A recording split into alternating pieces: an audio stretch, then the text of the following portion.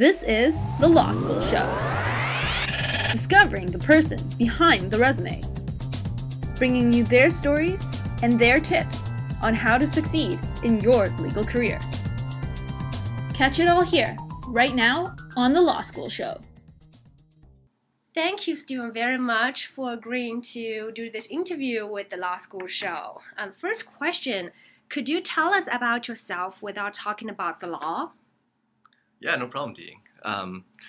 So when I first actually read this question, I had to think about it a little bit, just because I wasn't aware of anything about me that's outside the law at this point. When you start working, it really does take a lot of time out of your day, and you have to give up a lot in order to Absolutely. do the job. They're not standard 9 to 5 jobs that you might experience in the government. It's more about just working, providing services for your clients. So yeah, with that said, I had to think about what I actually do. So outside of the law, I go to the gym. So That's great. I've been trying to make that a good routine in the new year. I like to travel, so I'm attempting to reach all the continents. My next on my bucket list is Africa. Hoping to get a chance to go there sometime this year. And beyond that, just got married. Congratulations. Yeah, thank you. Bought a house, and yeah, that's pretty much what I do. I play some video games. In terms of your career, could you tell us about how you went from a law school student to a sole practitioner in real estate, civil litigation, family law, and estate planning? Yeah, it wasn't always the plan. So it was not. So what was your original plan? The original plan was, I have a background in oil and gas, so I worked at Export Development in Canada for quite a while, and I handled their oil and gas portfolio. I decided to go out west to do my law school, in the actual hopes that I would land an oil and gas job and become legal counsel there. Yeah, so which university was it? The University of Alberta. So pretty much, I went there, had a great time at law school, but decided to come back here because my wife was here. So got tired of doing long distance and came back here.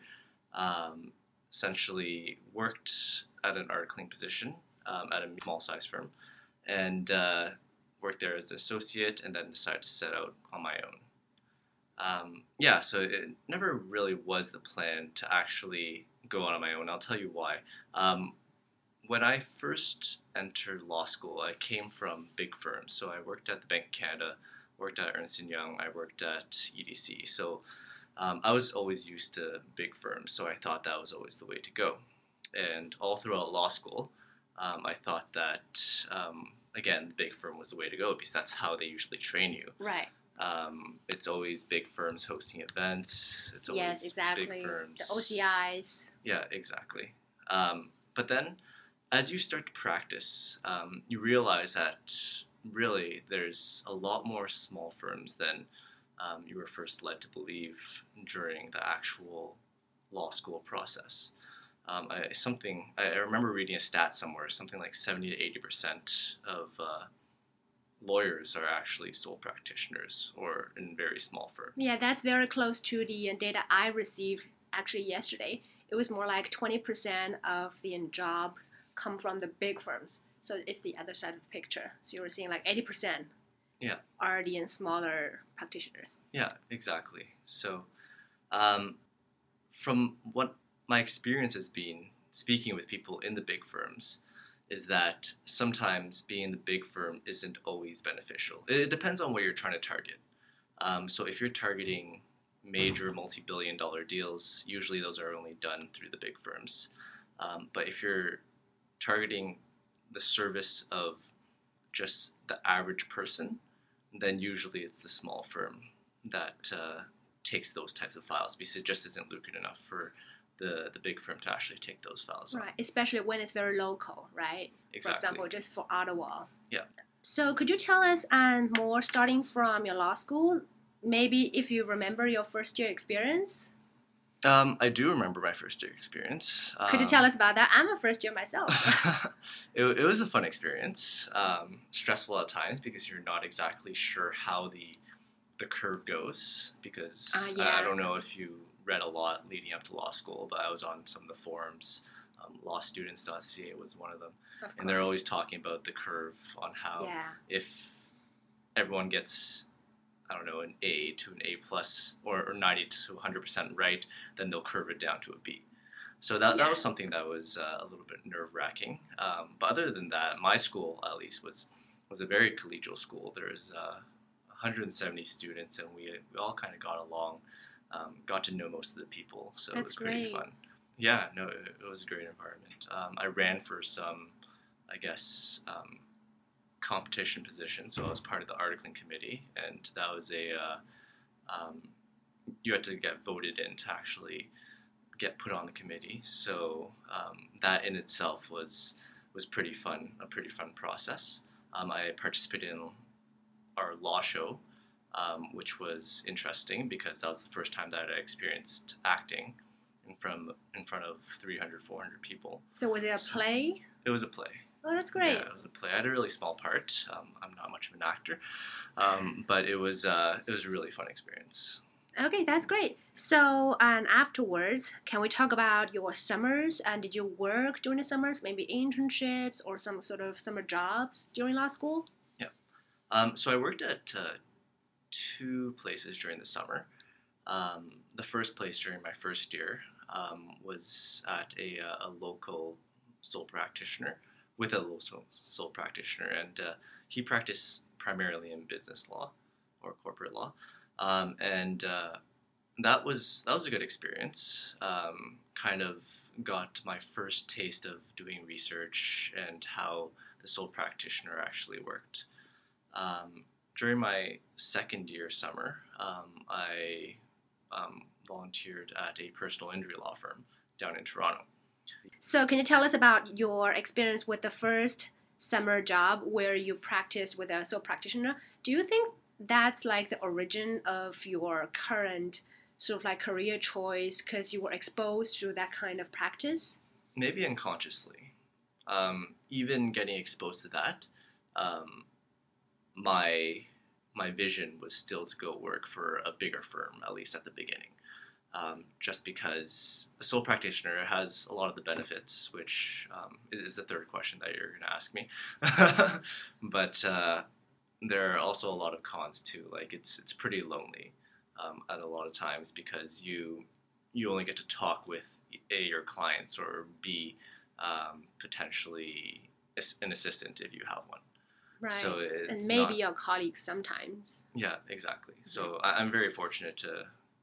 I'm going off track here, but to work in an environment where I have some other lawyers around that I can Right. chat with. So, after you graduate from law school, and what was your first legal job?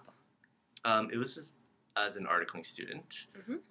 at one of the local law firms In Ottawa. in Ottawa. At the time, it was around 6 to 7 lawyers. Um, so that was a good experience. I enjoyed it. I basically did some civil litigation, did some family law, did some estate planning. Basically helped out where I could. Um, it was a good learning process because while you are at the firm, you can ask questions of people, but you're also expected to figure things out by yourself, which is a lot of what law is. It's just figuring out problems. By And yourself, by yeah, looking at the president, digging into the research. exactly. By, yeah, president's research, just thinking about how things should be done. Um, that's essentially what a lot of law is on the barrister side, in my opinion. Solicitor side, somewhat less so, but still involves that problem solving aspect. Right. So, yeah, my first job was as an articling student at this firm, and um, yeah, it was a good experience. So, did you go directly from the articling position into sole practitioner afterwards? Or did you keep working in that firm for a longer while? Yeah, I kept on working there for another year. Okay. So that was just because at the articling stage, even after completing it. It's only 10 months. I Right. didn't feel ready for it yet. Even though Yeah. some of my friends who went through the LPP program, Right, the Ryerson University, yeah. LPP. Mm-hmm. yeah, they just jumped in straight away. And that was always their path, so they were confident doing it. They did a lot of outside research, though, as well in their preparation to actually start up their sole practitioner. What do you think are the advantages and challenges of being a sole practitioner? Flexibility is certainly an advantage. I get to work from home whenever I want. That's great. Unless there's a client meeting, so that's nice. I usually get to um, leave work whenever I want, start work whenever I want. At the same time, um, the corresponding challenge to that is that I end up always working. Because if a client emails me, I don't want to forget it for the morning. So if they email me at 9 p.m. at night, then I'll answer it at 9 p.m. at night. This is a constant struggle that I'm trying to balance because at some point you should probably shut it off or else it starts to monopolize your life. Another one of the advantages is that I have no issue calling up basically any of the lawyers um, that I can find on the internet. I already have pretty decent network of lawyers I can give a call in case I have some questions to ask on a certain particular area of law.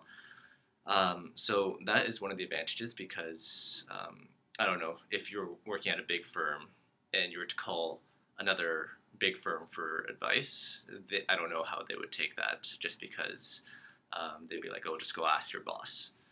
At the same time, the challenge here is that pretty much I don't have that immediate person that I can just walk up to in the office space and kind of say, oh, hey, what do you think about this or what do you think about that? Another advantage is that I also get to choose like the type of client that I usually deal with. At a big firm, there might be that challenge or that push from a partner to actually retain a client no matter what they are. Mm-hmm. As long as they have money, you're forced to retain them. So that's one of the huge advantages that I find that I have been able to enjoy because I've had the opportunity to turn down some individuals who I don't think I would work well with. Maybe not a good fit, not a perfect fit. Mm-hmm. Exactly. We were talking earlier about doing a lot of research and figuring out what the law is. That brings me to actually a very practical question. I'm wondering if you can comment on some very practical legal skills such as research, legal writing, oral advocacy, maybe also time management. Like, how important are these skills in your daily work, and how would you advise a law student to start developing these skills during law school? Okay. I'll touch on research. Great. I think research, you're actually given a lot of tools during law school, and it might not come until your third year until you realized how to actually use them efficiently.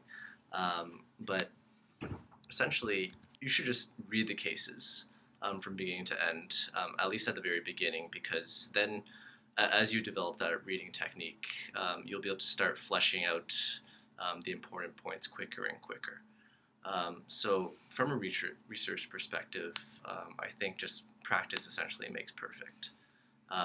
So that would be my suggestion to any first year law student is not to take the shortcut. Don't just, I don't know, take someone's notes. Case summaries for case exams. Summaries. Yeah, the shortcuts, of course. Because you probably won't even remember that 10 years down the road when a similar case comes up. Like a client might come to you and say a similar case in terms of the facts, and you might not remember anything because all you read was the case summary. From someone else. From someone else, exactly. So it's somewhat important to read the cases, at least at the very beginning, and for the more important courses like contracts and torts. Depending on what area you're practicing in, obviously. I don't practice in criminal, so for someone else, criminal might be important for them. I'd also encourage a first-year law student to go to court just to observe exactly what goes on there, because there's a lot of stuff that's taught in your courses that might not actually be reflective on how a judge interprets a certain issue, because a judge might have a different viewpoint, and it's good to see how different judges react to different sorts of law and who wrote that law, etc. So I'd encourage a first-year law student to actually go to court, watch the motions, watch trials, and just observe. So talking about court, do you go to court a lot in your own practice? Not that much anymore. I found over the past year or so, my practice really has gravitated more towards real estate, and so that is more of a solicitor thing and less court thing. I do go on occasion for different reasons because I still have my civil litigation family law practice, so there still is that need to go there. At the same time, I've been getting, I guess, buried in real estate. And so for those first years who are planning on practicing in one area versus the other, real estate is more of a steady kind of law position where it's a lot of the transactions are really routine. So you're not actually, I guess, learning that much. I see. And in civil litigation, it's more flexible. So it's a lot more exciting, and there's a lot more learning involved. I'm trying to balance it so that I have a little bit of both, just so that I have some variety. But yeah, those are there's a big difference between being a solicitor and a barrister. Okay. One additional thing Yes. is that for law students, I'd encourage them to learn all the areas of law. Because you'll find that all the areas of law kind of intertwine with each other. Yeah. So if you're practicing in real estate, you need to know how to litigate sometimes, because sometimes when a real estate deal goes sour, you need to know the repercussions and advise your client accordingly. And it's the same with the other areas of law. So it's good to have a broad knowledge just so that you can advise your client correctly. Thank you very much, Stephen, for this interview. That was great. Thank you very much for your time. No problem. Anytime. You've just been listening to The Law School Show. You can find all our episodes on iTunes, Stitcher, or at our website at thelawschoolshow.com. If you liked what you heard, like us again on Facebook and get the latest updates from The Law School Show. Career advancing advice right to your earbuds.